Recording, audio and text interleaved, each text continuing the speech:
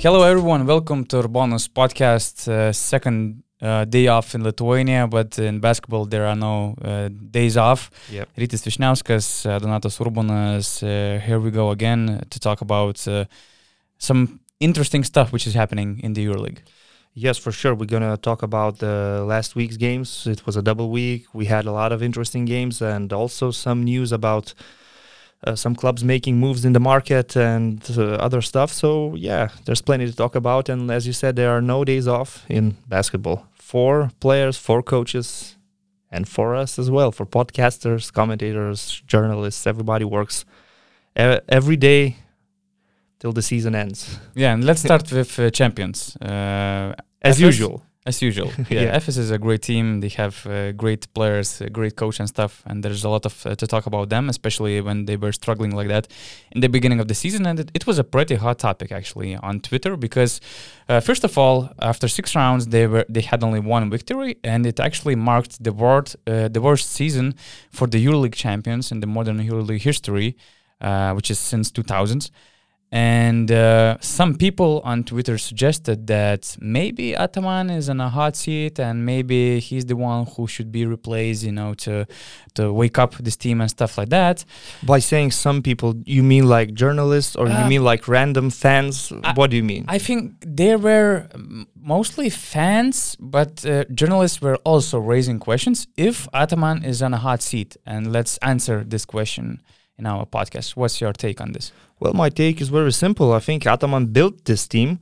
He made them EuroLeague champions. He made them an elite basketball team.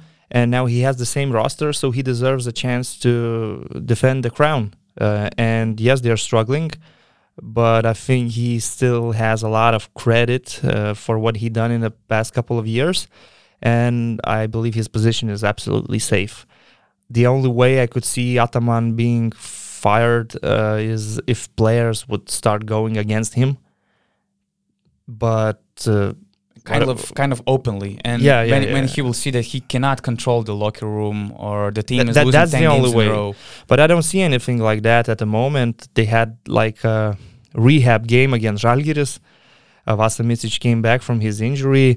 Of course, Vasa is very important for this team, and if Vasa is not playing due to injuries and Shane Larkin is simply not himself, he's shooting terribly in the recent games, they're going to struggle. And they have some players not in a good shape. They have some injuries they're dealing with. It's a good thing for them that not only Vasa but Kruna also came back and had a good game against Zalgiris.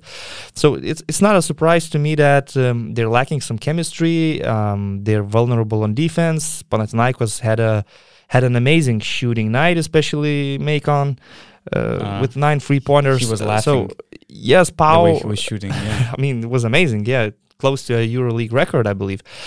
Pau is not a super team at the moment, but if players like these get hot, it becomes difficult to control them. And yeah, the thing about Pau was that they showed the way how less talented teams can win games in EuroLeague. They were very intensive from the beginning of the game. Jeremy Evans was grabbing rebounds from 2 FS players inside the paint. For example, Kendrick Perry, although he's still struggling on the offense, he didn't let Rodrigo Bobois, other backcourt players, breathe. And they were just killing them intensively. And what where FS has problems is transition defense. They're just too lazy to come back. Yeah, their pick and roll defense also looks not so great. Defense in general. Yes, I mean, Brian Dunstan has been known as a rim protector or paint protector in the EuroLeague for a decade, I would say. He's getting older. He has injuries. If you play with Tibor Plais or Filip Petrushev, other teams will definitely attack them with their pick and rolls, and you might have some problems. You will have to take some risks. It's normal. I don't see them being an elite defensive team. Once again, they were winning titles because of their talent, because of their ball movement, chemistry, and amazing playmakers they have. They still have these players in these places, and they added Elijah Bryant, who looks very great in the first games he played for FS. So, in no way I believe that Ataman is on a hot seat. What do you think? I completely agree. As you mentioned, either he will lose the control of his locker room or they will lose 10 games in a row. I think he's the coach who deserves to decide when his project is over, and where he deserves to decide if he has to leave the team. But when it takes teams like Efes, we have to we have to know that Efes is run by a billionaire. His name is Tonsai Ozilhan. Sorry for the pronunciation, but the thing is that he's the boss of that team, and it's like a toy. The basketball team, Efes, is like a toy to him. He's a very rich guy. I think that in 2014 he was on Forbes list. He was like made the list of 1,000 top billionaires in the whole world and stuff like that.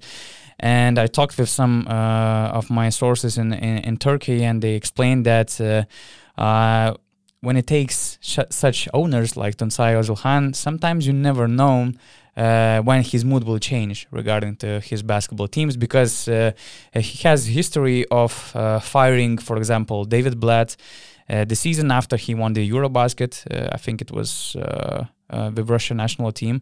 He also fired Dusan Ivkovic pretty easily. Recently, he fired one of the club's managers, one of the biggest club's legends, Aydin Ors. And he's a bit famous for unexpected moves. But when it takes Ergin Ataman, I think that he will stay there at least until the end of the season.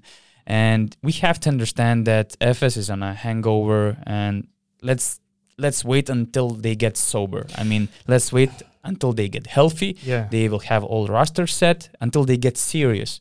Because I can, of course, there are some concerns. They are getting older. They are not as hungry as before, but they have all this talent, and we shouldn't it's only the beginning of November. They will start playing seriously only in February. So they have all the privilege and all the reasons to wait until the last part of the season. I am 100% sure that none of these elite teams like Barcelona or Milan or Real Madrid would want to see Efes as a number 7 or number 8 seed going into the playoffs. I mean, imagine you win the regular season and you're facing Anadolu Efes in the quarterfinals. Nobody would want to see that, and I don't think they will be number 7 or number 8. They will be fighting for the top 4 spot eventually. Yeah, especially when we see so many unpredictable results, especially when we see Asvel as a 5th seed, Maccabi as a 6th seed, Monaco, Zenit, Olympiacos very high. It's too close right now after 7 games. Yeah. But we are actually getting some answers watching Efes this season. My point being that the rebuilding starts now. Elijah Bryant is one of these signings. With their budget, they can afford to change 6 or 7 key players in one summer, which they will have to do. From what I'm seeing this year, James Anderson, Chris Singleton, Krunoslav Simon, Brian Dunston, these are veterans that probably are playing their last season in Efes, and they will have to change them with some younger, fresh players. Yeah, of course, Vasa Micic's question, him moving to the NBA, will be open every summer. We don't know what's going to happen with him, but I'm 100% sure that they will be rebuilding and replacing these veteran players next summer. Yeah, maybe not so fast. I mean, not in one summer, but year after year. 3 or 4 changes, I believe, will be made next summer. Definitely. Probably, yeah. Like every summer, 3 changes is probably enough to change some, let's say, older pieces. And then in the summer, at the same time, you decide if you want to continue moving forward with Ataman and do this rebuild with him, or you look for some changes in the personnel. It depends, of course, on what happens this season. They are a playoff team. Whether they are a Final Four team, they will still have to prove it. I mean, it's hard to predict. You don't know who they are going to face in the playoffs. It's so far away this spring. I believe in April. Yeah. The playoffs are in April, right?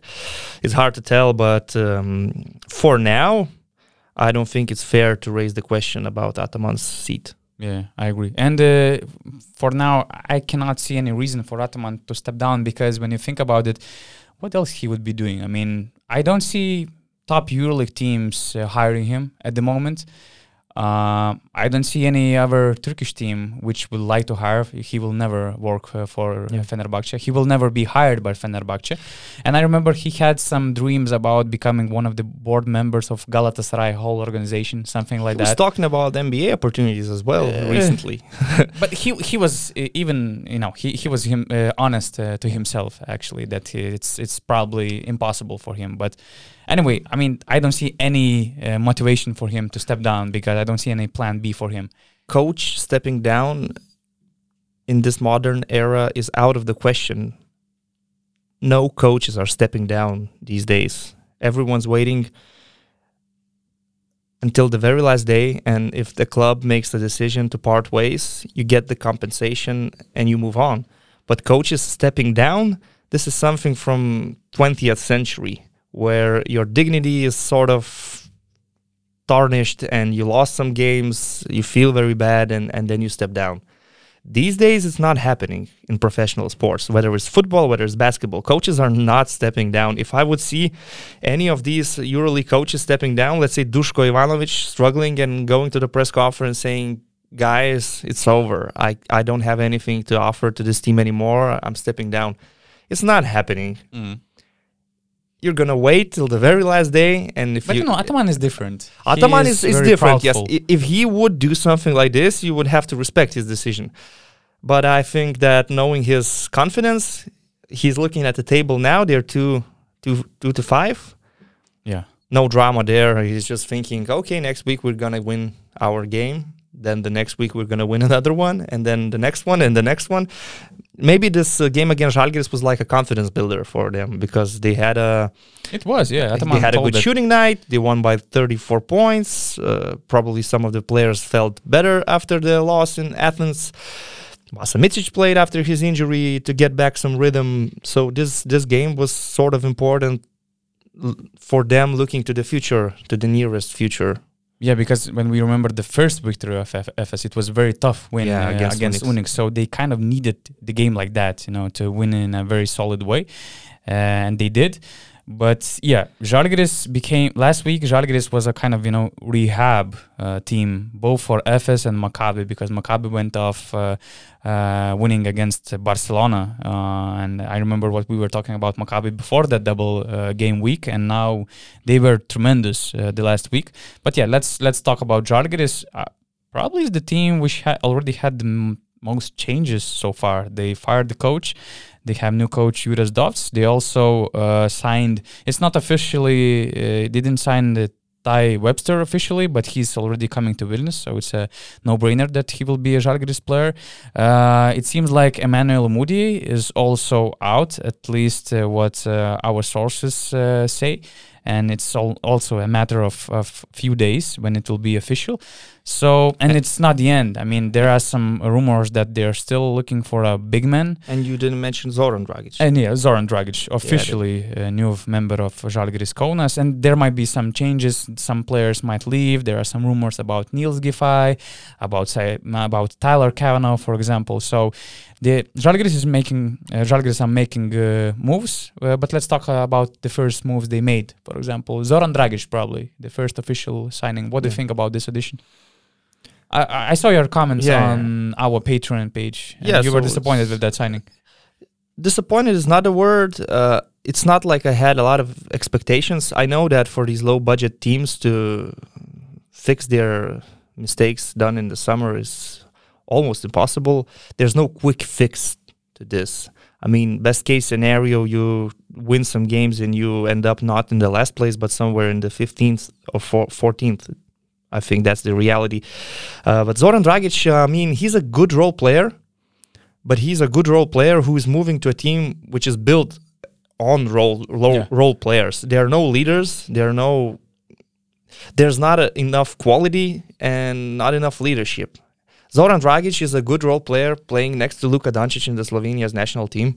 Zoran Dragic was a good role player last season in Baskonia, playing next to Pierre Henry, Rokas Giedraitis, and other players. But I don't see Zoran Dragic being like a primary ball handler or a player that solves the issues that Zalgiris has right now regarding offense and creating shots and making shots. Yes, he has some good qualities. He can drive to the basket. He plays with a lot of energy and a lot of heart. He's a hard worker on defense. Juras Dovts knows him very well. So there are some good things about Zoran Dragic. But for someone to step into this roster and be a game changer, he has to be a player with skills and quality, not another role player, which is, by the way, throughout his career, injury prone, 32 years old, kind of similar to Janis Strelnik's situation. I mean, when I saw the signing, I said, okay, Zoran Dragic, good guy, but he doesn't change a lot, in my opinion. I just think that we have to look at the bigger picture because, we see that Ty Webster is coming to the team, and which means Zalgiris are making more moves, and maybe it's only the beginning of some big changes for this team. Because, for example, I don't see the reason why Zalgiris should keep Niels Giffey right now after signing Dragic. I see Zoran Dragic as kind of upgraded version of Niels Giffey. But let's be fair, Niels Giffey is playing better than Ulanovas right now. Oh yeah, but Ulanovas is a Lithuanian. Yeah, and Niels Giffey is, to be fair, he's one of the best players on Žalgiris team right now. The way he plays, the quality he brings to the table, because there's not a lot of quality so far. But when you have Zoran Dragic, then you have Niels Giffey, Ulanovas. They are just very similar. They play kind of the same position. Okay, Dragic is more 2 and 3. Yeah. Giffey is maybe, some say he can play 4. I don't see him playing 4.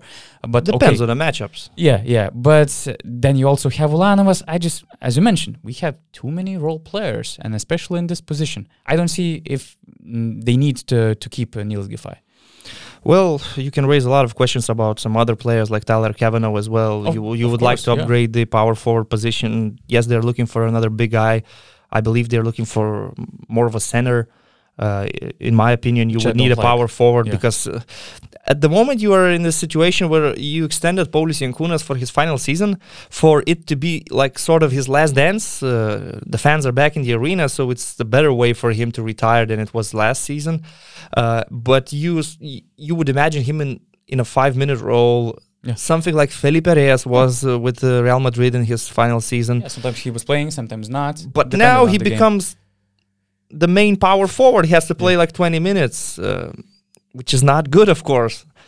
And so some other moves you could imagine might improve this team, but I think that this season is just sort of dead. I don't think that they can resurrect the season with signings like Zoran Dragic or Ty Webster. Okay, it's good that they're doing something, that they are reacting. Obviously, for Žalgiris, it's not only about EuroLeague where you finish in the standings. It's about winning the Lithuanian Cup, the Lithuanian League, which they, I think, will manage to do eventually. But, okay, role players. I've been saying this from the very first day. It's a nice team with nice role players. But role players are good when they play in a role in a certain team which has leaders, quality, playmakers. It all starts with the playmakers in modern basketball. If you have good guards, you can live with your small forwards or power forwards or centers being limited. But Žalgiris doesn't have good playmakers, let's be fair. We watched this game in Istanbul. Kalnietis, it seems like EuroLeague is too much for him at this point in his career. Lekavičius, he can play. He's a great backup. But he can play runs like in 3 or 4 minutes. He steps off the bench. He boosts. Just like Zoran Dragic, for example. Yeah, and what else? Strelnieks, Moutier is injured or leaving the team. It's just not enough. And Ty Webster, we talked about Zoran Dragic, Ty Webster. Last time I saw him, he was in Galatasaray, playing in Turkey. He played actually against Vilnius Rytas. Twice, yeah. He seemed like a decent scorer in a Euro Cup level. That's my impression. He can score the basketball, definitely. He's a good shooter. That's all I can say. Is he an improvement comparing to Emmanuel Moutier? I think it's a safer option. He played in Europe. He knows how to play. He played for his national team. Also, He's a better shooter. So it's a safer option. How much quality does he add to the team? I am not sure. I'm not sure if he's a EuroLeague player. Does he have it in him? He never played in EuroLeague. No. Yeah, only in the Euro It's Cup. a big adjustment for him, and we're not sure because when we talk about the highest level, if you want to perform at the highest level, you have to be consistent. He was not consistent even on the Euro Cup level because in some games, like in Euro Cup top 16, he was great against Kazan, Monaco. Against Ritas, he was like he had two games, two quite bad games. One in Vilnius, I believe he had a game where he went scoreless. He didn't control his emotions in one of those games, and he got like 2 technicals. He was ejected. I believe it happened when he played against Ritas. Because he's quite emotional. Pretty hot player on the court. Yeah, he's emotional, quite emotional both on and off the court, and that's the another adjustment he will have to make. At least why he's different from compared to the other Žalgiris players, that he's not that typical good guy. Like Žalgiris signed all these players this summer. He's a bad guy actually, and we'll see if it goes good or bad. Of course, you know, when you see these signings, you naturally raise a question. Why are these players free agents in November? Because if it is with... Ty Webster's story is different. He had a 2-year contract with New Zealand Breakers, but he... But that's a question mark once again. He was in this situation where he didn't want to get the vaccine. Now he's vaccinated, so he's moving to Europe. You're not sure what's happening in his head now with Zoran Dragic. Again, why is he a free agent? He had a good Olympics, but he's a free agent in November. Why? Yeah, I try to ask about both of guys. Yeah. And I was told that Zoran had something like a couple of EuroLeague offers, but they were not good enough, so he decided to wait. Because probably in Zoran's case... Usually teams during the season, they like to have additions like Zoran Dragic. And you're 32 years old, you can afford to wait. Yeah. Regarding to Ty Webster, his story is more interesting because I know that a lot of people were surprised that Žalgiris signed him. First of all, he had interest in Europe, and some Europe Cup teams, some French, German teams, average teams had interest in Ty Webster. But we were talking about the EuroLeague club. And when we see Žalgiris situation, they need a scorer right now. The guy who would, would raise Žalgiris level to replace Emmanuel Moody. It's an important role on that team. And we're talking about the guy who was playing in Eurocup, who was, on the radars of some mediocre European teams. Can he match that EuroLeague level? That's the big question. I like the way Ty Webster plays. I think he plays the right way. He's a scorer first. He's more a scorer than a passer. Although he's a combo guard, he can play both positions. And I watched a couple of games in Galatasaray, and he kind of shared the playmaker role with some other players and stuff like that. And he's a scorer, but he's a smart scorer. When he sees an opportunity to pass the ball, he can do it, and he can make some nice assists. He was averaging almost 4 assists. Although his turnover ratio was just terrible. I don't have a stats right now. Yeah, it was 3.1 turnovers to 3.7 assists, so it's just 0.6 difference. That's really bad. But when it takes Žalgiris and the EuroLeague expectations, in Žalgiris we were missing a player who could have ISO plays. Yeah, one-on-one. Nobody in this team can play one-on-one. Ty Webster is not a one-on-one player. Half of his possessions in Galatasaray were after pick and rolls. So in switch defense situations, in New Zealand Breakers, he had good stats. I think in Synergy he was regarded as a good ISO player. But again, his main strength is pick and roll plays. And I don't know if that will answer the main questions Žalgiris have on their offense, since they're the worst offensive team. Žalgiris is limited in the market. It's very obvious. And when I said that, why are these guys free agents? There are like 2 type of players you can sign at this point of the season. There are players who were chasing their NBA dream. Maybe they were stuck in some G League teams, but they are available, and you can sign them. And there are players that are out of the NBA, and they were just sitting and waiting, like Zoran Dragic for one reason, Ty Webster for another reason. So in my opinion, better options are these hungry NBA players you risk with them, you gamble. Sometimes it works, sometimes it doesn't. Sometimes you can get Derek Walton or Emmanuel Moody, but sometimes you might hit a jackpot. So Žalgiris is choosing safer options in this case. Zoran Dragic, proven EuroLeague veteran, and Ty Webster, who played in Europe already. But I see Ty Webster as a bet and as a smart bet because he has European experience, and it helps a lot actually. You have nothing to lose. And he has upside, you know? The thing is that you have nothing to lose, Žalgiris. You're in the last place already. So if you finish dead last, it will not be because you signed Webster or Dragic. It will be because you made bad choices in summer. But if you get better and get some wins, starting from this week's game against Alba, some people might say, okay, they made good moves. They went out of this situation better than expected. So I just like the idea of Ty Webster, that at least there is some upside, and as far as I've heard, he will be signed also for the next season. I'm not sure if it will be guaranteed or not, but he is a hungry player. He's still an unproven player. He has upside, so it makes more sense, you know, compared to, for example, Zoran Dragic signing, because, you know, he's a veteran role player and everything is okay with him, but I don't see any, you know, long-term vision for Žalgiris with this signing. So Žalgiris next summer will have to sign 6 or 7 new players. Yeah, but at least you have to, you know, play some guys for the next year, because you cannot change all the team, because in this situation probably you will have to change 9 players. Well, we're talking too much maybe about the most boring EuroLeague team at the moment, but well, we're Lithuanians, so what can you do? In my opinion, it's very simple. Žalgiris has been stuck for too long with this idea of a Lithuanian team. Yeah. There are not too many Lithuanian players that can win games for you in EuroLeague.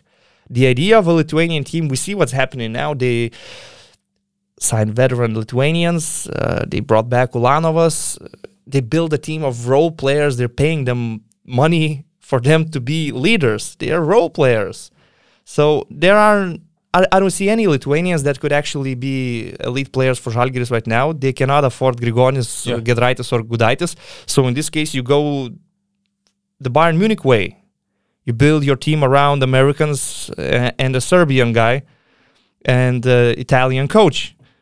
Because there are no quality Lithuanians, let's be fair. What can they do next summer? Bring back Kuzminskas. He's too expensive. Yeah, what he's bringing to the team, he's too expensive. You cannot pay. You cannot afford the player like him. I think it's time to talk facts. Yeah. If you want to win, it cannot be a Lithuanian team. No more. If you want to win next season, Žalgiris would need to have like 8 foreign players, and the Lithuanians would have to be the 9th, the 10th, the 11th guy on the roster.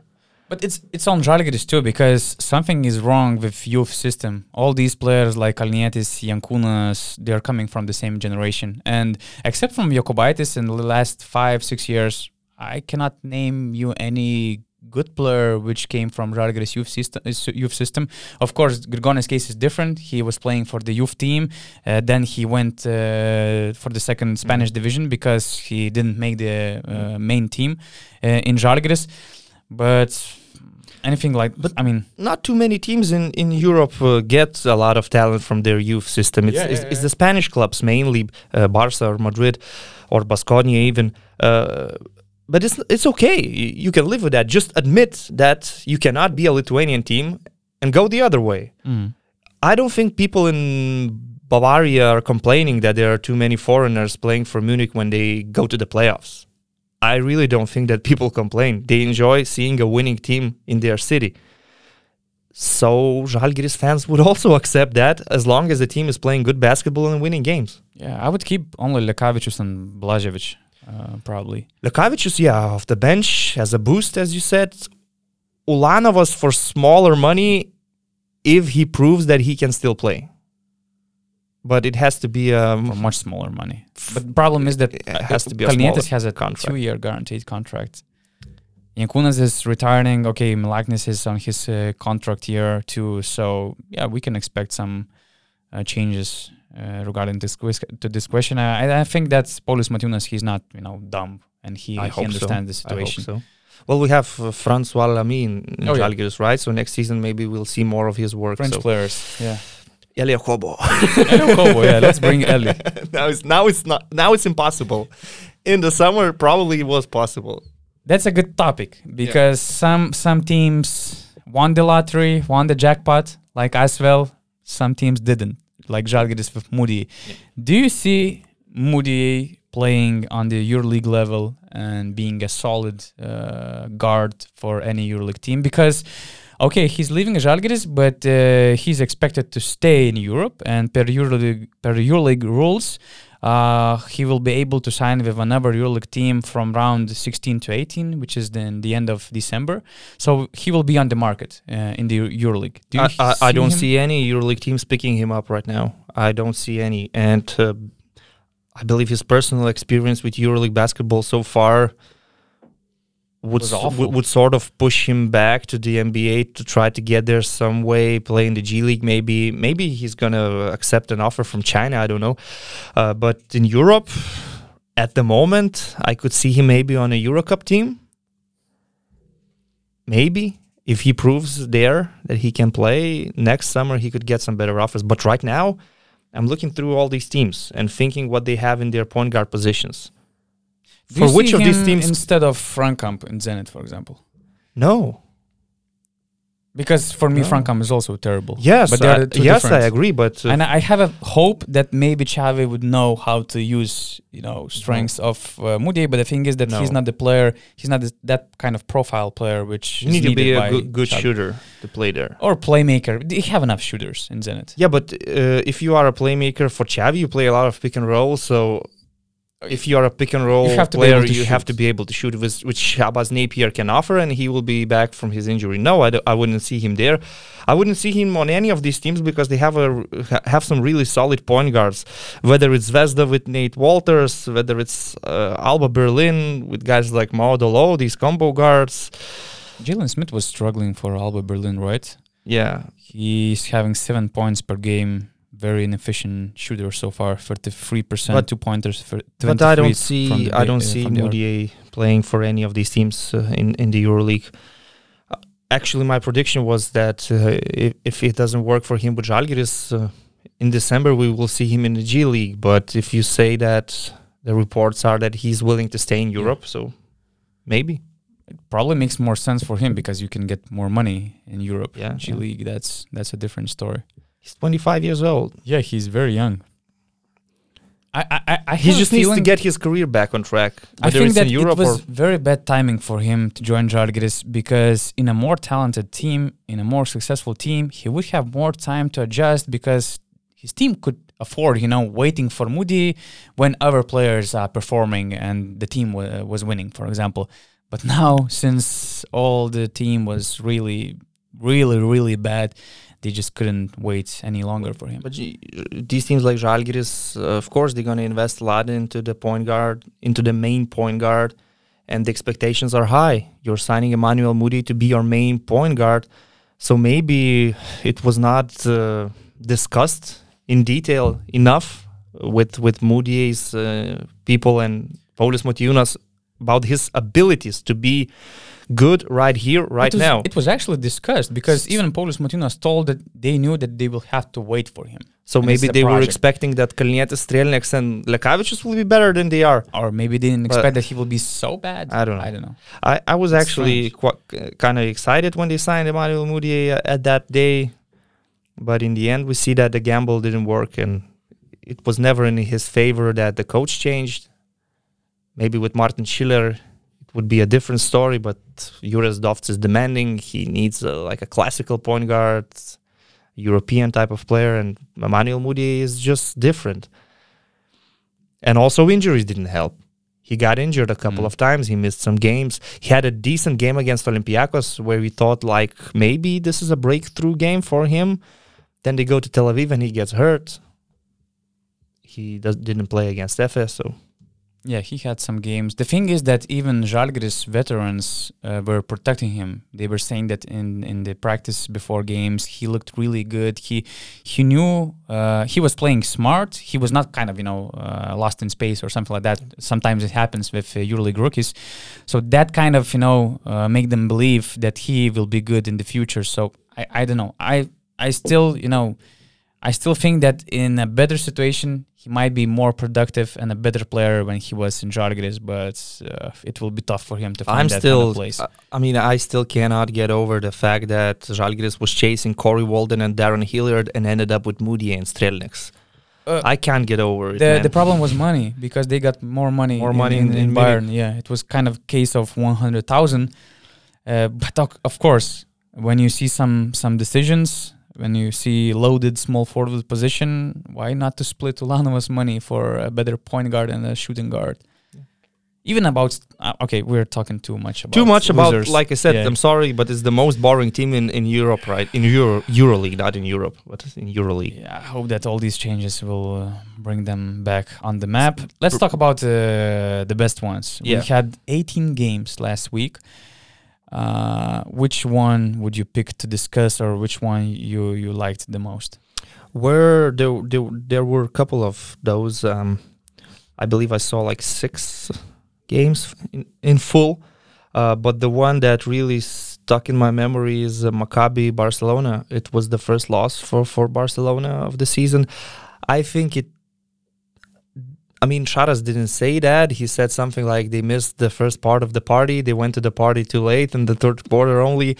But they were a bit tired, I believe. They were fatigued because of their crazy schedule. They played on Sunday in Malaga, a difficult game. They played on Tuesday in Istanbul, won by a buzzer beater. Nikola Mirotic made a game winner. It was a very tough game, very physical game.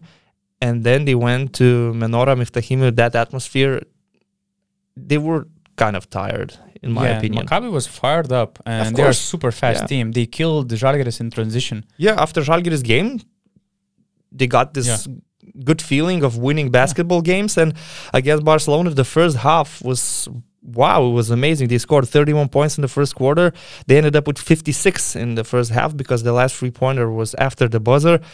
But these are the numbers they put against an elite defensive team. Of course, Barca could not be worse in the second half. They came back. They had a decent third quarter. They actually played some great defense in the third quarter, but the gap was already too big. Maccabi managed to protect their lead with some big plays from Wilbekin, from James Nunnally. And James Nunnally is actually a player I like watching this season.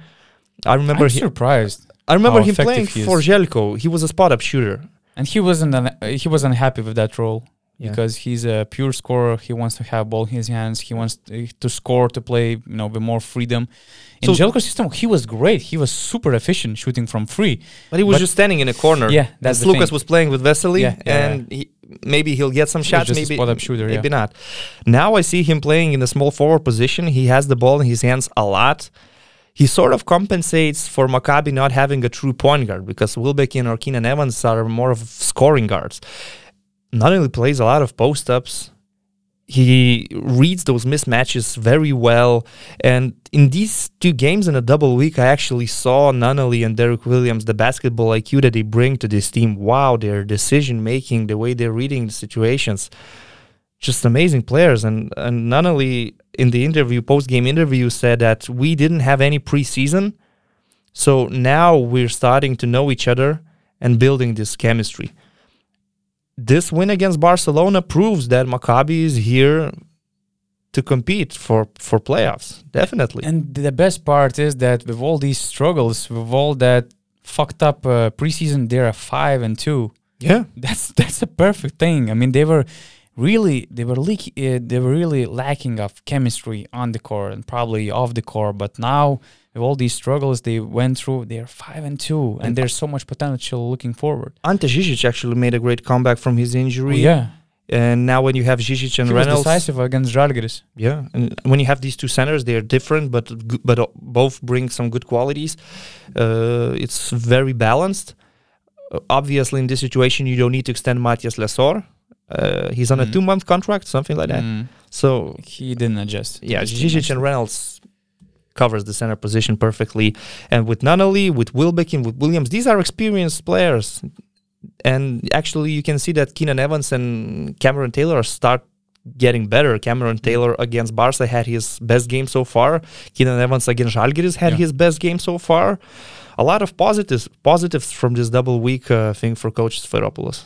Yeah, and I took the game between Monaco and CSKA. I expected different game.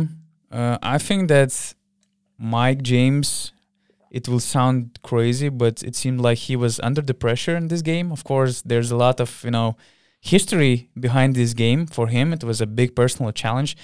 I think he was affected. I cannot remember when he missed 2 free throws. And in the game against CSKA, he missed both free throws. I cannot remember that kind of thing. I think in the opening game against Pau, he also missed really? free throws. Yeah. Maybe. But it's so unusual for Mike James. Well, if you ask him, do you think he would say that he No. was under pressure? He never feels stress. Man, come on. What You pressure? didn't see me play? Play basketball. Come on, man. What pressure? What are you talking about? Of course, it was a very tough game for Mike James, and I'm not surprised at all that he scored only 8 points. But the thing is, I even have some screenshots on my laptop. There were times when 3 CSKA defenders were on Mike James, and they were kind of, defending him actively, and they were forcing him to pass the ball and stuff like that. And he did well in the second half. The funniest thing is that how that game started. I'm a bit skeptical of the lineup which Zvezdan Mitrovic took for that game. They started the game with some crazy stupid plays from both Andjusic, Alpha Diallo, also Faye. They were making some ISO plays, they were forcing shots, shooting really, they had a really bad shot selection. And on the other side, CSKA was playing probably the best quarter I saw this season in general, and especially Alexei Shved. It was the best version of Alexei Shved I saw so far. He was controlling the tempo of the game. He was like a chess player. He saw all the moves before it happened. He was not forcing his shots. He was a great leader, great playmaker. And I was like, it's done. I mean, Monaco, they don't have any chance to win that game. And they were like down by 22 or something like that in the second quarter. But Where did that comeback come from? I don't know. At first, they showed the character, because in any other situation, they just could, lose the game easily, just cruise by and just think about the next game. It was the second game of the week. Yeah. So, fatigue also makes the impact and stuff like that. Should happen sometime. But they made some adjustments. They started to play. They started to switch in defense. They put Mike James as a point guard. They made some adjustments. They already defined the lineup, which is always the case for Monaco, because they have like 20 players, and Zvezdan Mitrovic is playing, heavy rotations all the time. But they finally found their players. Finally, they managed, to let's say, cool off Mike James, because he was really under the pressure in terms of CSKA giving a lot of pressure on him, because Daniel Hackett, he was all like, Mike James was playing, was on off-ball situations. Daniel Hackett was like almost grabbing him. Harassing him. Yeah, he was always holding him, and it was really hard for him even to get the ball in his hands. So CSKA did a very great job, but it seemed like they just felt too comfortable in the first half, being up by 22. Dwayne Bacon, I have to say that he had a great debut. He's a great scorer, but in the NBA, he was just not efficient scorer. He was the scorer which you cannot rely as your starting shooting guard. For example, in Monaco, it's a different story. I mean, he can be successful. He showed that he can be successful. The only concern I have that they just have too many players, and most of these players came to Monaco, to, let's say, to raise their stock, to get a lot of playing time, to have to score. Is there a limit on their budget? I don't know, because Monaco doesn't have any limitations. They seemed completed in the preseason. Then, bam, they add Mike James and Will Thomas. Now they add Dwayne Bacon all of a sudden, who scored 10 points per game in Orlando last season. Yeah. It was very unexpected move, but it seems like Bacon was just pissed off of his NBA experience. Because he was cut by New York Knicks, I guess. He was traded from Orlando, if I'm correct. Anyway, it was a bad experience for him, and Monaco just used the momentum. They just get directly. It's just a challenge for Zvezdan Mitrovic to distribute the minutes for all these players and to keep these all the players happy. To keep they're all known of them as happy. good individuals. And as I said, they came to Monaco. It's not like joining Željko Obradović team or Itudis, where you know that you will have to sacrifice. But you're gonna play for titles, right? Yeah, and now this Monaco team is very unpredictable, but that's okay. I mean, they're winning games. So far, it's okay. Yes, they won against CSKA. I mean, have 4 that's wins. crazy. They have 4 wins. Well, for CSKA, it was actually a terrible double week. Not only in Monaco, also in France, in Villeurbanne, facing us well, and TJ Parker. They lost that game by a couple of points. It was like a cliffhanger in the end. They couldn't make their clutch free throws, but as well, once again proved that they can play with these elite teams, that TJ Parker has the skills of in-game management, making quick decisions when he needs to go big, when he needs to go small, finding actually the weak spots of the opponent. When they were playing with Foul early in the first quarter, CSKA just couldn't do nothing. They tried with Farid, they tried with Bolomboy, they couldn't get the defensive rebounds. Foul was dominating in the paint. I'm actually stunned with us well. Oh, yeah. And Elio Kobo, wow, the numbers once again. 20 points per game, 64% 2-point shooting, 55 3-point shooting. That's crazy. He's the best scorer. So TJ, and I have him on my fantasy team. Oh. He's my captain, man. I think more than 80 points. I think everybody has him on their fantasy team at this point. I had him from the beginning, actually, when he was like 500,000 player. Yeah, so that's a great decision then. But TJ Parker for me is like the hero of the week because you managed this double game week, first of all, against CSKA, winning against the Tudis team, making all these good tactical decisions during the game, making adjustments during the game, and having a chance to close the game. And in the end, it was Elio Kobo, as the Tudis said, we allowed him too many times to drive to the left.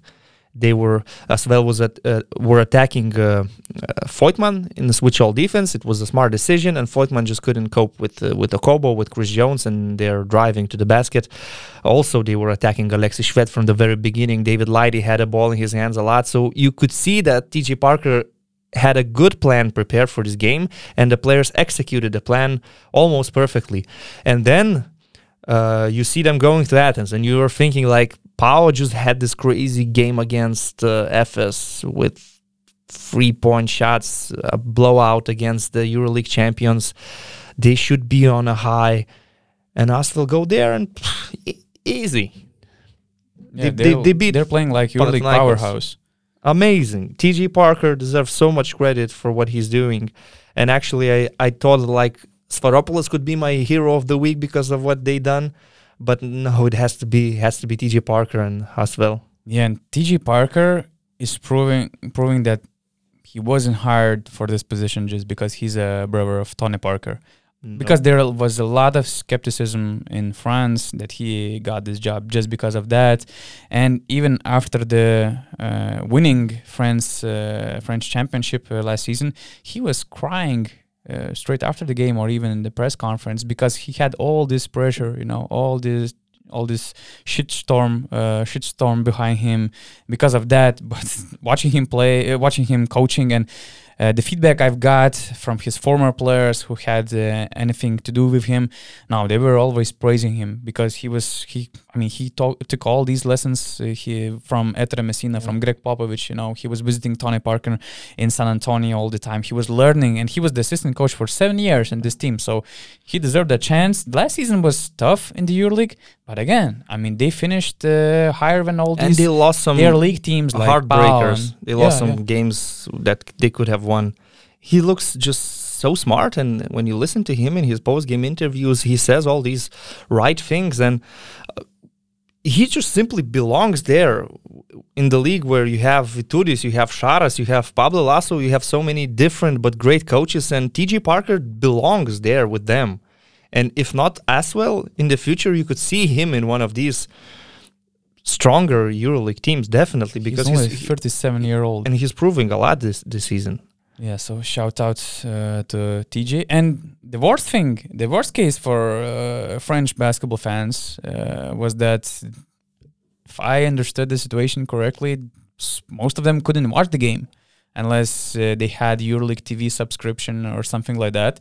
Because the situation is changing right now, because I just talked with my colleagues from France, and they mentioned that, again, if I'm correct, that Lyon's club TV channel or something like that, they bought EuroLeague broadcasts, at least of their team of Asvel. Monaco team, you can watch them in Monaco territory, which is really small, one of the smallest territories in the whole world. You can watch Monaco games in Monaco territory, but since it's not the French, originally not the French team, French basketball fans don't have any opportunity to watch them on national television, and there are some problems with broadcasters in France, and even Zvezdan Mitrovic made the case after the victory against CSKA. Again, we're witnessing two great French teams in the EuroLeague after so many years of them being always on the bottom or even not playing in the EuroLeague and stuff. And French basketball fans just cannot watch them on their TV. But at the same time, we have a solution. Our friends NordVPN.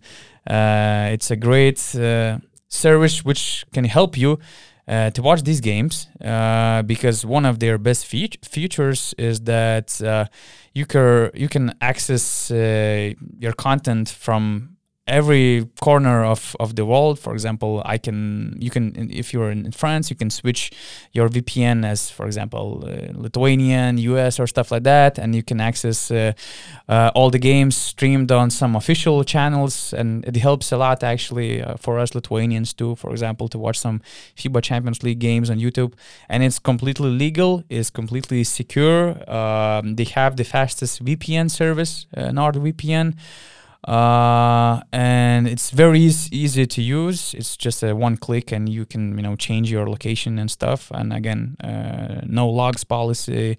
You can use it on multiple devices, and this is what NordVPN can offer to you. So yeah, that's the solution for French basketball fans until all these broadcasters will make their case. Good. Yeah. That was a nice topic. I actually don't have anything to say. Zero and hero of the week. Yeah, so I said my hero of the week is TJ Parker, definitely. And zero of the week, it's not going to be one person, but it is just Baskonia. Oh, yeah. Team full of zeros this week. Starting from the coach, then going to the players. They got trashed in Kazan. They looked hopeless. It seemed like, you remember when Fenerbahce beat Kazan 80-41? So in the first half of this game, it seemed like Baskonia is going to be on the end of the spanking now, and Kazan is going to win like by 40 points margin.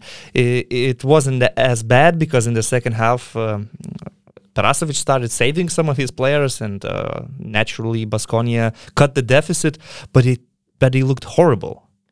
Terrible. They were down 29. And you just couldn't see any spark. Where does the offense come from? Wade Baldwin was doing something on his own, but simply on his own. Fontecchio was out of this game. He was terrible. I don't know, maybe Rokas Giedraitis was injured. Of course, they miss him, but you cannot say that because of one injury, you lose the whole team and then you are being trashed in EuroLeague playing against Kazan, which, Kazan is not so great thus far. Okay, maybe in this double game week they showed some good stuff, but in general, you can play without Rokas Giedraitis against Kazan. And the other thing is that then they went to St. Petersburg, and it was even worse. 54-83 scoreline. And then on Sunday, they played in Liga Endesa against Real Madrid. Giedraitis came back after his injury, and once again, they were trashed. So Duško is on a hot seat. Easy to predict. After this week, for sure. And what I don't like about this team is their centers. Slow, big, don't have a skill set playing back to the basket. It was especially so limited. A problem against Unix, because I like John Brown a lot. He's a great mobile big, but you can score against him inside the paint. But you have to have all these skilled players inside the paint who can play close to the basket. And Baskonia never didn't have it near in the paint or beyond the arc because they are so inefficient shooting the basket. I don't know, maybe Duško killed them in the preseason or what, because you can see Giedraitis shooting threes on 24%, Costello 18%, Baldwin 16%. I mean, they're super bad. I just don't see any passion in this team. Duško took all the love. Maybe, I don't know. I mean, they were terrible this week. I think it's not a joke. I mean, it's tough to play for Duško. And as long as you're playing for Duško, longer it takes, it usually gets worse. And that's why he didn't work in rest of his teams he coached for in recent years for longer than, I don't know, one season, something like that. It's really tough. He's very demanding. He's tough. He's strict. And since the team is not performing at all, they have 16th worst offensive rating, 16th worst defensive rating. So in general, it's really bad. I just don't see any other solution for them just changing the coach, to change the culture of the team. They're just too tired of him. This week they're facing Maccabi. They're playing at home. So if there's no reaction, no positive reaction in this game, I believe it should be the end for Duško Ivanović. Of course, it's kind of complicated. In Spain, you need to hire a coach that speaks Spanish. There are not too many on the market. In my opinion, a switch from Duško Ivanović and his strict coaching to a more positive coach, like, for example, last season, Jaume Ponsarnau in Valencia, could be good on most of these players, like Giedraitis, Fontecchio, Baldwin. Vanya Marinkovic is stuck there, barely playing. He's a good shooter. He could be good in a different system. So I think they would need a more positive coach. I'm not sure if there are any Spanish coaches available right now. But if you want to save the season, because the roster is not hopeless, maybe you can add a player or two. Maybe you can release some of these players that are not meeting the expectations. But the roster is okay. You can compete at least for top 10 in EuroLeague. But it's just not working right now. And I think the decision should be made, if they are thinking about it, should be made after this week's game. If against Maccabi you don't see any positives, they need to make sacrifices. Yeah, that's the thing. And I'm cheating on your this zero and hero of the game of the week stuff thing. I have Monaco as my zero of the week and at the same time hero of the week, because the way they were playing. Once again, back. Yeah, okay. That was a great comeback. They were super terrible and they were just great. Winning. I against see a pattern that you're a big fan of these huge comebacks, right? Yeah. I mean, because the contrast was just significant. You cannot play that bad and play that great in 40 minutes. It's just incredible. But it's the way Monaco plays this season. They're an unpredictable team. You said it many times, and unpredictable team by any means, because they're signing Dwayne Bacon out of nowhere. And before this SKA game, they had like a defensive game against Crvena Zvezda, a low-scoring game, 70-62. So in some games you see them playing very offensive. In other games, you see them playing slower and actually being good on defense. You don't know what you're going to get with Monaco. And they have potential because they have so many new players. They still need time to adjust. They still need time to adjust to all these new players coming in every week or two. And for example, Mike James is not playing his best basketball so far. It's clear. He's scoring only 14.4 points. And he's not efficient shooting beyond the arc, 27%. He's far away from his best shape, and we can expect much more from him. But we were never questioning the talent in this team. We were always questioning whether they will get the chemistry and whether Mitrovic can put these players in the right places. So far, he's doing a great job, really. 4 wins, only 3 losses, and knowing that one of those losses was against Barcelona in an overtime, you can say that it's going great for them so far. Yeah. Okay, let's go. We have rankings prepared for this week. Every week we'll have some rankings, either made by Rytis or myself. From now on, from this week, we'll start with Rytis. And the question is 3 most favorite teams to comment. Yeah? Yeah. First of all, I have to give an honorable mention to Anadolu Efes. They didn't make my top 3, but you always enjoy watching them, and you always wait for Ataman's interviews because he's very honest in these interviews. Sometimes he criticizes his own players. Sometimes after the win, he says they played perfect basketball. Sometimes, as we saw against Zalgiris, he doesn't even talk about basketball. He talks about the Republic of Turkey. Yeah. So it's a great TV entertainment in any case, whether they're losing or winning. But I left them outside my top three. It's just an honorable mention. My top three teams would be like, and I'm not ranking them from first to third, just all three of them. Random order. First of all, I want to say Real Madrid. Amazing organization, continuity. Wait. You're a Barcelona fan. You're a diehard Barcelona fan.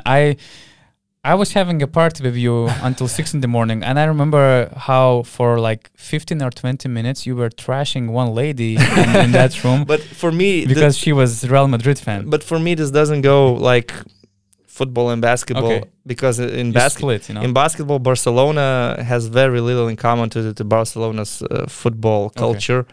And the same goes for Real Madrid. Let's say in football, they're like Los Galacticos, signing the most famous players in the world. In basketball, they are just building a great team with positive characters and with the same coach for 10 years. So these are very different sections for me. So let's leave football. Okay. There, I just wanted to make it clear, you know. Yeah. And I'm not saying I'm a fan of Real Madrid, but one of my favorite teams to comment because there's continuity, because you see the players are very happy there in this organization. They sign contracts for 3 or 4 years. They're happy playing with each other. They're sharing the ball. They don't need many set plays. The team is just based on great chemistry. They know each other so well. These veteran players. The new players that they bring in, they always adjust very quickly because they do very good scouting. They look for guys that speak Spanish, some Argentinian players, some players that played in other ACB league teams. Now French players. They were hiring Argentinian players. But French players that played in Spain previously, Coser, Ertel, Poiré, all of them played in Baskonia. So always making smart decisions in the off-season. Now you see them selling players to the NBA clubs and making profits. And they're exciting to watch because Pablo Lasso allows the player to show his talents. These guys, I think all of them feel great playing in this system. If you're a shooter, you will get your shots. If you're a ball handler, you'll have the ball in your hands. You just have to live with the fact that sometimes you'll play 15 minutes, sometimes you'll play 25. However, Pablo Lasso decides. But the season is long. There are a lot of games and a lot of opportunities for everybody. At the same time, every season you see Pablo Lasso giving at least one young player significant minutes. Now you have Carlos Olsen, you have Vukcevic, you have Nunez. In the past it was Garuba, Doncic, a lot of examples. It's a fun team to watch, always. I agree. I would also have them on my top 3. So that's one of them. Moving on. Maccabi Tel Aviv. Yeah, you're a big Maccabi fan this year. Since I love American basketball culture, this is the most American club in the EuroLeague. And also... But you're talking about this year's Maccabi, right? No, every year they are American. But sometimes they just make some bad decisions. But in the last couple of years, they were unwatchable. Well, with Neven Spahia, it was an unsuccessful project for sure. But ever since Sfairopoulos came in, he started doing some good things, and now they're signing better players, making smarter decisions in the market. But they are always exciting for me because of the American basketball culture. They have American players, usually experienced American players, and the atmosphere. I mean, I'm watching this on television, but I can feel the Menorah Miftahim just going crazy. This game against Barcelona, it was just something amazing. And you can only imagine the feeling that they are inside of the building. So because of all these reasons, Maccabi Tel Aviv is definitely in my top 3.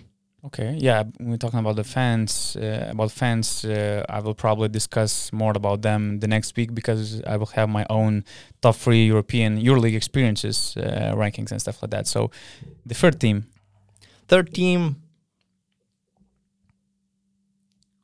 Moscow. Okay. CSKA. Because of Dimitris Itoudis' super modern basketball. The emphasis on good spacing, the emphasis on percentages, knowing the players' strengths, where they need to be, what shots they need to take.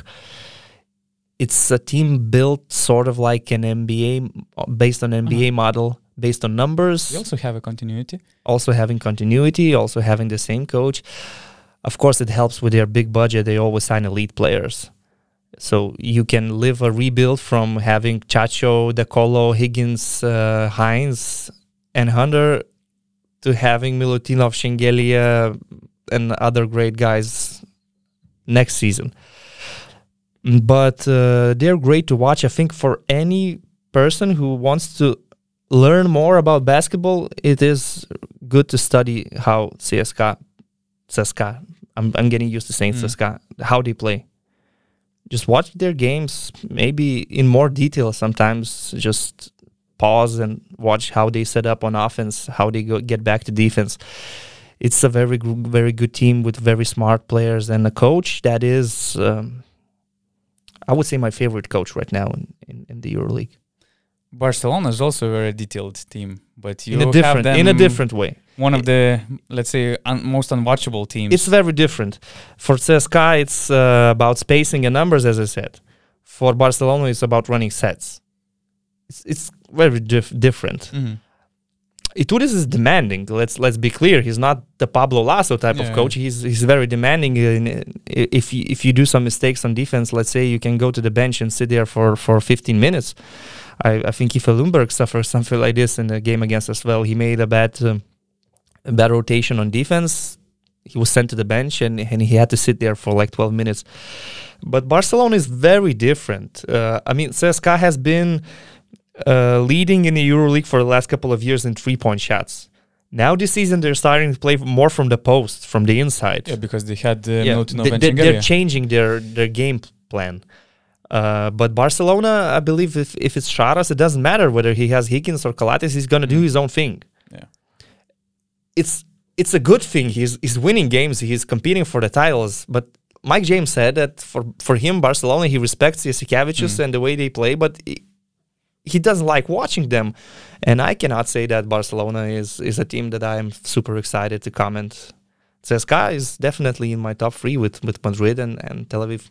Yeah, I like your CSKA choice. Because I always love to see the process behind something, and I always love to play PC games like Heroes of Might and Magic, if you remember well. Strategy, all these strategy games and stuff. So I see the huge difference between Barcelona and CSKA, but I like the process, the way they are playing and stuff like that. So CSKA, Barcelona, Milan, although Messina is giving much more freedom to his players than before and stuff. Fenerbahce under Željko before. These were my favorite teams to watch. And of course, my flavor of basketball was also influenced heavily by Šarūnas Jasikevičius, because I started watching him more closely, of course, when he was a head coach. It was since 2016, so I was 25 years old. My basketball understanding was still shaping and stuff like that. Yeah. And my both, career as a journalist and, let's say, the knowledge of basketball fan was heavily impacted by Charas. And I learned a lot about basketball watching through his eyes. And even now, sometimes for me, I love to watch teams like Maccabi, Efes, and all these high-tempo teams. But sometimes I get myself thinking like Charas, oh no, why you didn't make a foul in like before bonus? Why you didn't stop that transition play and stuff like that? And that was bad shots. Why you made that shot so early? I think it's every Lithuanian now. My mom is a big fan of Zalgiris, and we discuss their performances usually. And before Charas, I would never hear those phrases. When Charas started coaching, she would call me and say, like, why did they make those stupid fouls in bonus? They were allowing this guy to drive to the left. I was like, never emphasized all these things. But you know what? For me, to watch Žalgiris under Charas was very exciting. to watch Barcelona under Šaras Because is they're less wasting exciting. talent, right? Not wasting, but when you see elite players doing those things, you're kind of thinking, they're superstars. You want to see them playing this with freedom. In Žalgiris, you would see him growing a team and helping these players to show their talents to whole Europe. Yeah. And then you get Brandon Davis going to Barca, then you get Kevin even Pangos to going go there. beyond their limits. Yeah. Vasa Micic in Žalgiris was a role player. He moved to Anadolu Efes, he's the MVP. So watching Žalgiris play under Šaras was really a breath of fresh air in Lithuanian basketball. Watching Barcelona play under Šaras, also watching Barcelona play under Pešić, it's not really what I like in basketball. Although I agree, they're great. They're one of the favorites to win the EuroLeague for sure. Yeah, and this week also will be very exciting. We have Milan-Barcelona game. They're on the top of the standings so far, 6 wins in 7 games. Some other great games. I had the schedule on my laptop. Anyway, just check the EuroLeague schedule and stuff like that. CSKA, Fenerbahce, definitely. A lot of one of those. A lot of games between close teams. Yeah. For example, even Alba Berlin and Žalgiris. I mean, bottom teams fighting for very important wins. I think Bayern, Real Madrid, and CSKA, Fenerbahce are 2 games to watch. Fenerbahce, what do you think? Are they just unlucky, or is there something wrong? I think definitely there is something wrong. First of all, Perrier Henry is not making shots.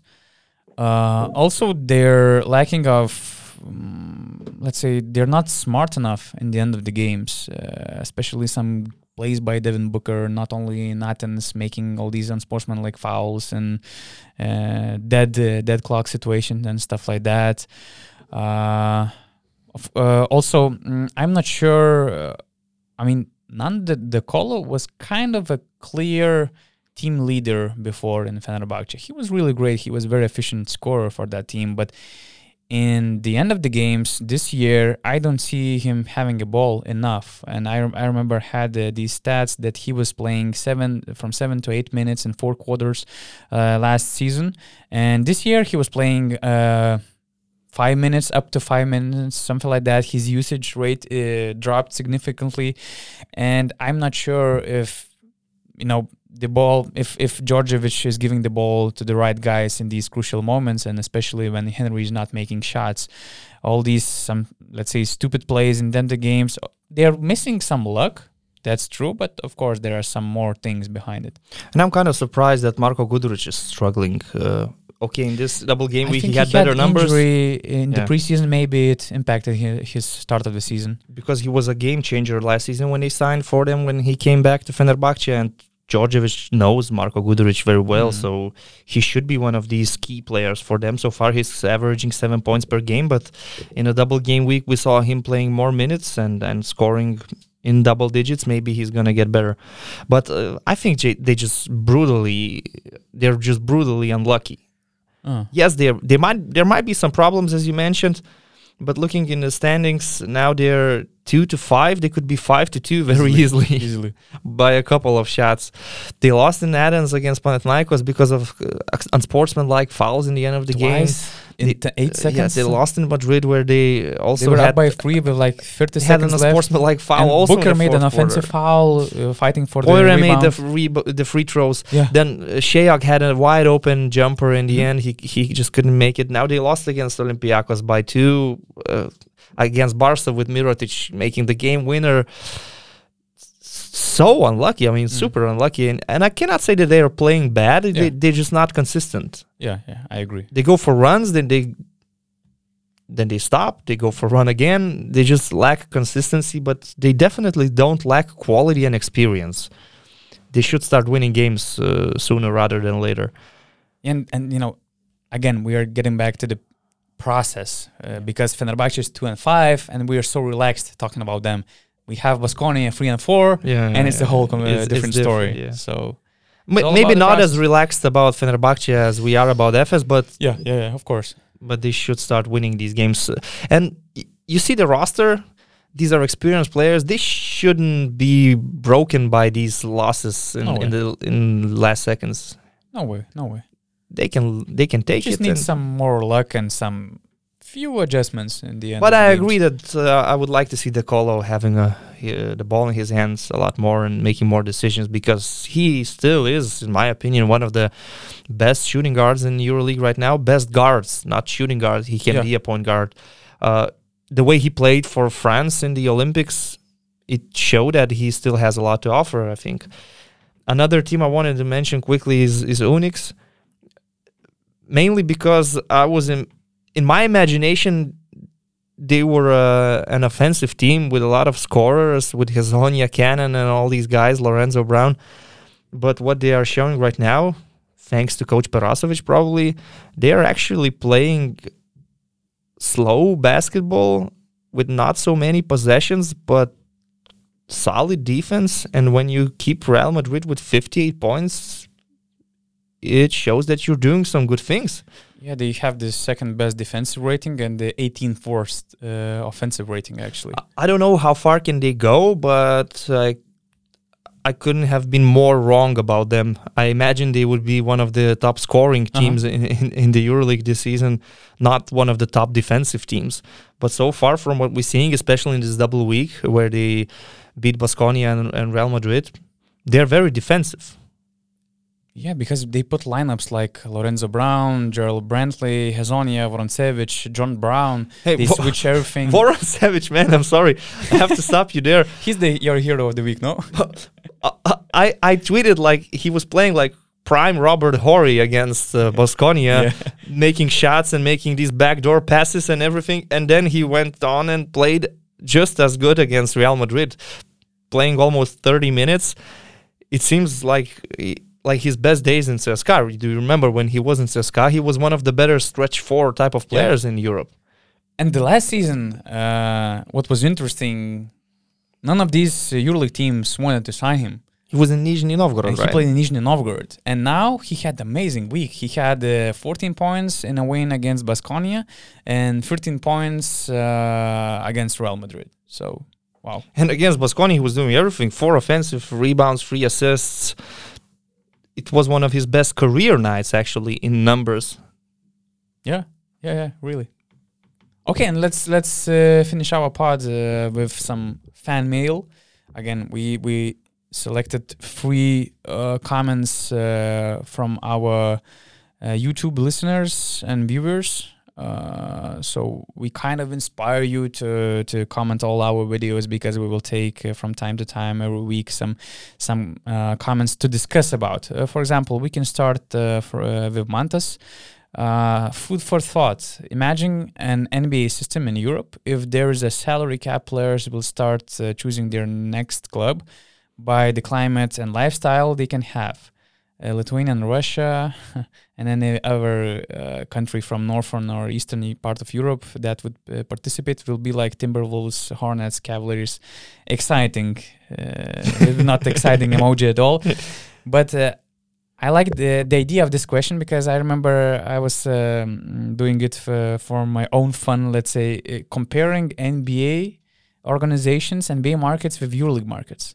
For example, what would be your EuroLeague New York Knicks, or what would be your EuroLeague San Antonio Spurs? Yeah. Probably Barcelona, San Antonio Spurs, no? I would go for Barcelona or Real Madrid, like these teams from California, like Lakers and the Clippers. Oh, because of the climate. Because of the lifestyle and the climate. But the game style, you have to take it in consideration. Well, you know, also. but the game style, it changes when the coach changes. Barcelona in the past had... but they have Pesic before. Well, Sokas is also had pretty Xavi Pascual. They had different coaches. Uh-huh. I would compare these organizations based on other things like climate, budget. Talent. Are they attractive for talented players? What Manta said, it's an interesting point. However, there are only 12 spots on the roster, and EuroLeague teams sign European players as well as American players. So obviously, the priority would be to play in Spain or Tel Aviv or even Greece. Mm-hmm. But still, the roster is limited. Not everybody can join these teams. So somebody would go to Kazan or Kaunas. there's no salary cap right now, but there are many players that have similar offers from two clubs, and they consider these factors like the climate, for my family, what's better, for example, where I want to live. Augustin Rubit, 2 or 3 years ago, he turned down Himki offer, which was maybe even higher by 100,000 euros or even 200,000 euros, and he went to Olympiacos. Yeah, so it's happening right now even without a cap space. If there was a cap space, I don't think, first of all, that the system could work in EuroLeague because teams have very different budgets. They don't sign players from the revenue and the income. CSKA has no revenue and no income, but they can sign the top players from the top shelf. And Moscow, for example, if you talk about Russia, is not a bad city for an American to live. It's like Toronto, no? It's glamorous. Yeah. Moscow is glamorous. Yeah. Climate, it's another thing. Well, it's an interesting point, but there are many question marks, hypothetical situations which we cannot test whether they would work or not. But definitely right now it's happening. Players are choosing where it's better for him to live, for his family, climate, language barrier. All these things are important. Yeah. Let's go with another one. Max S. Great episode, guys. Thank you, Max. I'm a Zenit fan. Believe it or not. I believe we can definitely believe you because Zenit has have a great fan base. Actually, probably they are in best basketball supported Russian team in the EuroLeague. I think so. I like the atmosphere. From my impressions, I always thought that like Krasnodar is this. Oh, I'm talking about EuroLeague teams, basketball city, but yeah. EuroLeague teams. Yeah, Zenit is kind of a new team. They're known for football, of course. I saw Artyom Dzuba in some of their home games, actually. Oh, okay. Okay, continue. Okay, so that Zenit fan, we believe you, Max. He's from St. Petersburg, and I've been really impressed by the performance of our coach in the last 2 seasons. Of course, Chav is the GOAT. Very happy with the results so far, but sadly have to agree that we don't have the potential to make the top 8 this year. I wanted to ask you Lithuanian people about our teams, Lithuanians, Gudaitis and Kuzminskas. How do you guys value them? For example, Kuzminskas seems to be no longer EuroLeague level and is far from what he used to be, for example, in NBA. With Gudaitis, it's a tricky situation because he's a good rebounder and under the basket scorer, but it's not. He's not able to stretch the floor and he has bad mobility.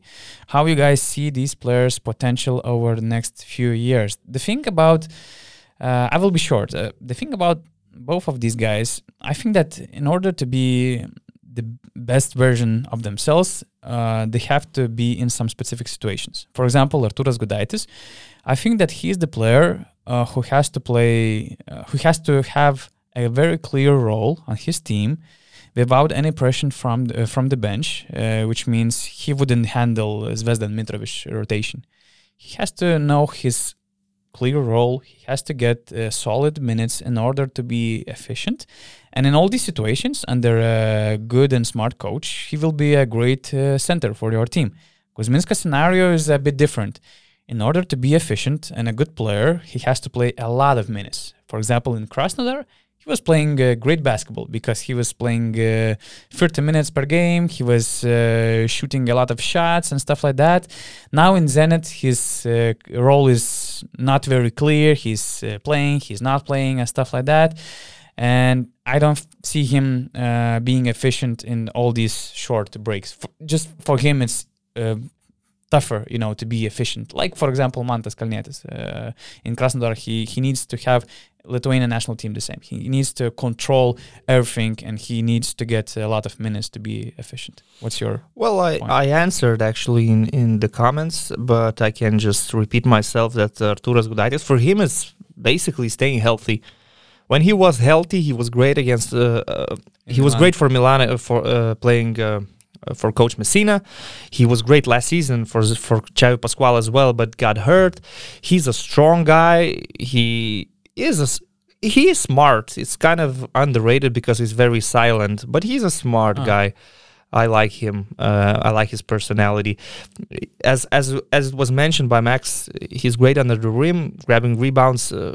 You can say he's limited, but that's why you have Poitras. You have two different centers, and you distribute the minutes. Gudaitis can play like 18 minutes per game and be very efficient in the first quarter. In the third quarter, in the fourth, you go with Poitras, obviously, because you can switch all on defense. I don't have any problems with Gudaitis. I think he can stay in Zenit. He can play for Pascual. Now, Kuzminskas is a different story. In my opinion, Mindaugas Kuzminskas plays good when he's in his comfort zone. He was in his comfort zone in Malaga under Joan Plaza. He was in his comfort zone last season in Krasnodar in the Eurocup. With Coach Pashutin, you play very open basketball, a lot of possessions. Kuzminskas would get a lot of post-up plays. He can play in the third and fourth positions. Now he signs for one of the elite EuroLeague coaches for a club that has ambitions to play in the playoffs or maybe even challenge for the Final Four. And he signs sort of as a backup for Mateusz Ponitka. In this role, for Xavi Pascual, I just don't see him as a good fit.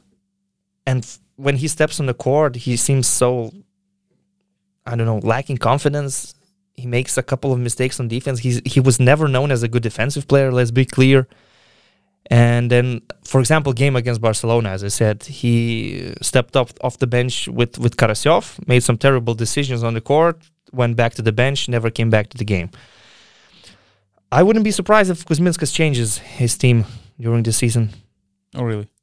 Because if he's unhappy, and I cannot see him being happy in this 8-minute role. I think, how old is he? 32, 33, something like that. I mean... But what are his priorities right now? Does he want to still play? Be relevant? He always wanted to be in the EuroLeague. And especially when you play for a smart coach like But he's Xavi. Irrelevant right now.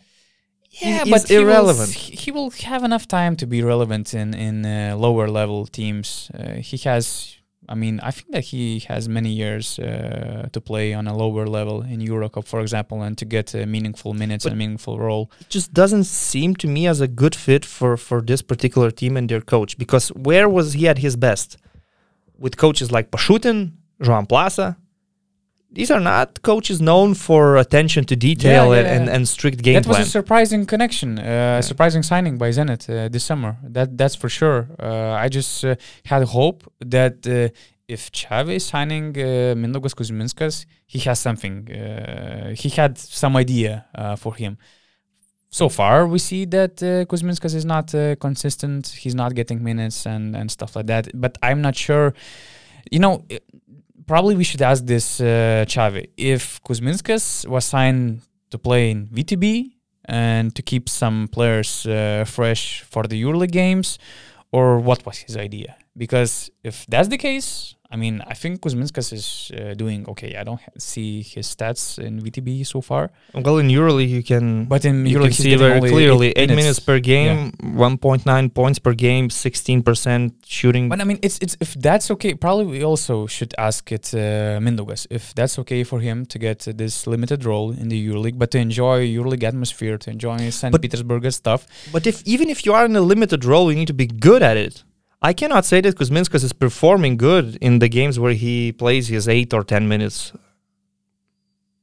Because again, as I mentioned, he has to play a lot. He has to be, as I said, he has to be in his comfort zone. And with Gudaitis, I'm kind of calm. I think he's okay.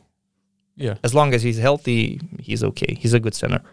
The last question, Rokas Rim. Will Baldwin ever in the season surpass Granger in Baskonia's main point guard position? I believe it's possible if we will have a coaching change in Baskonia.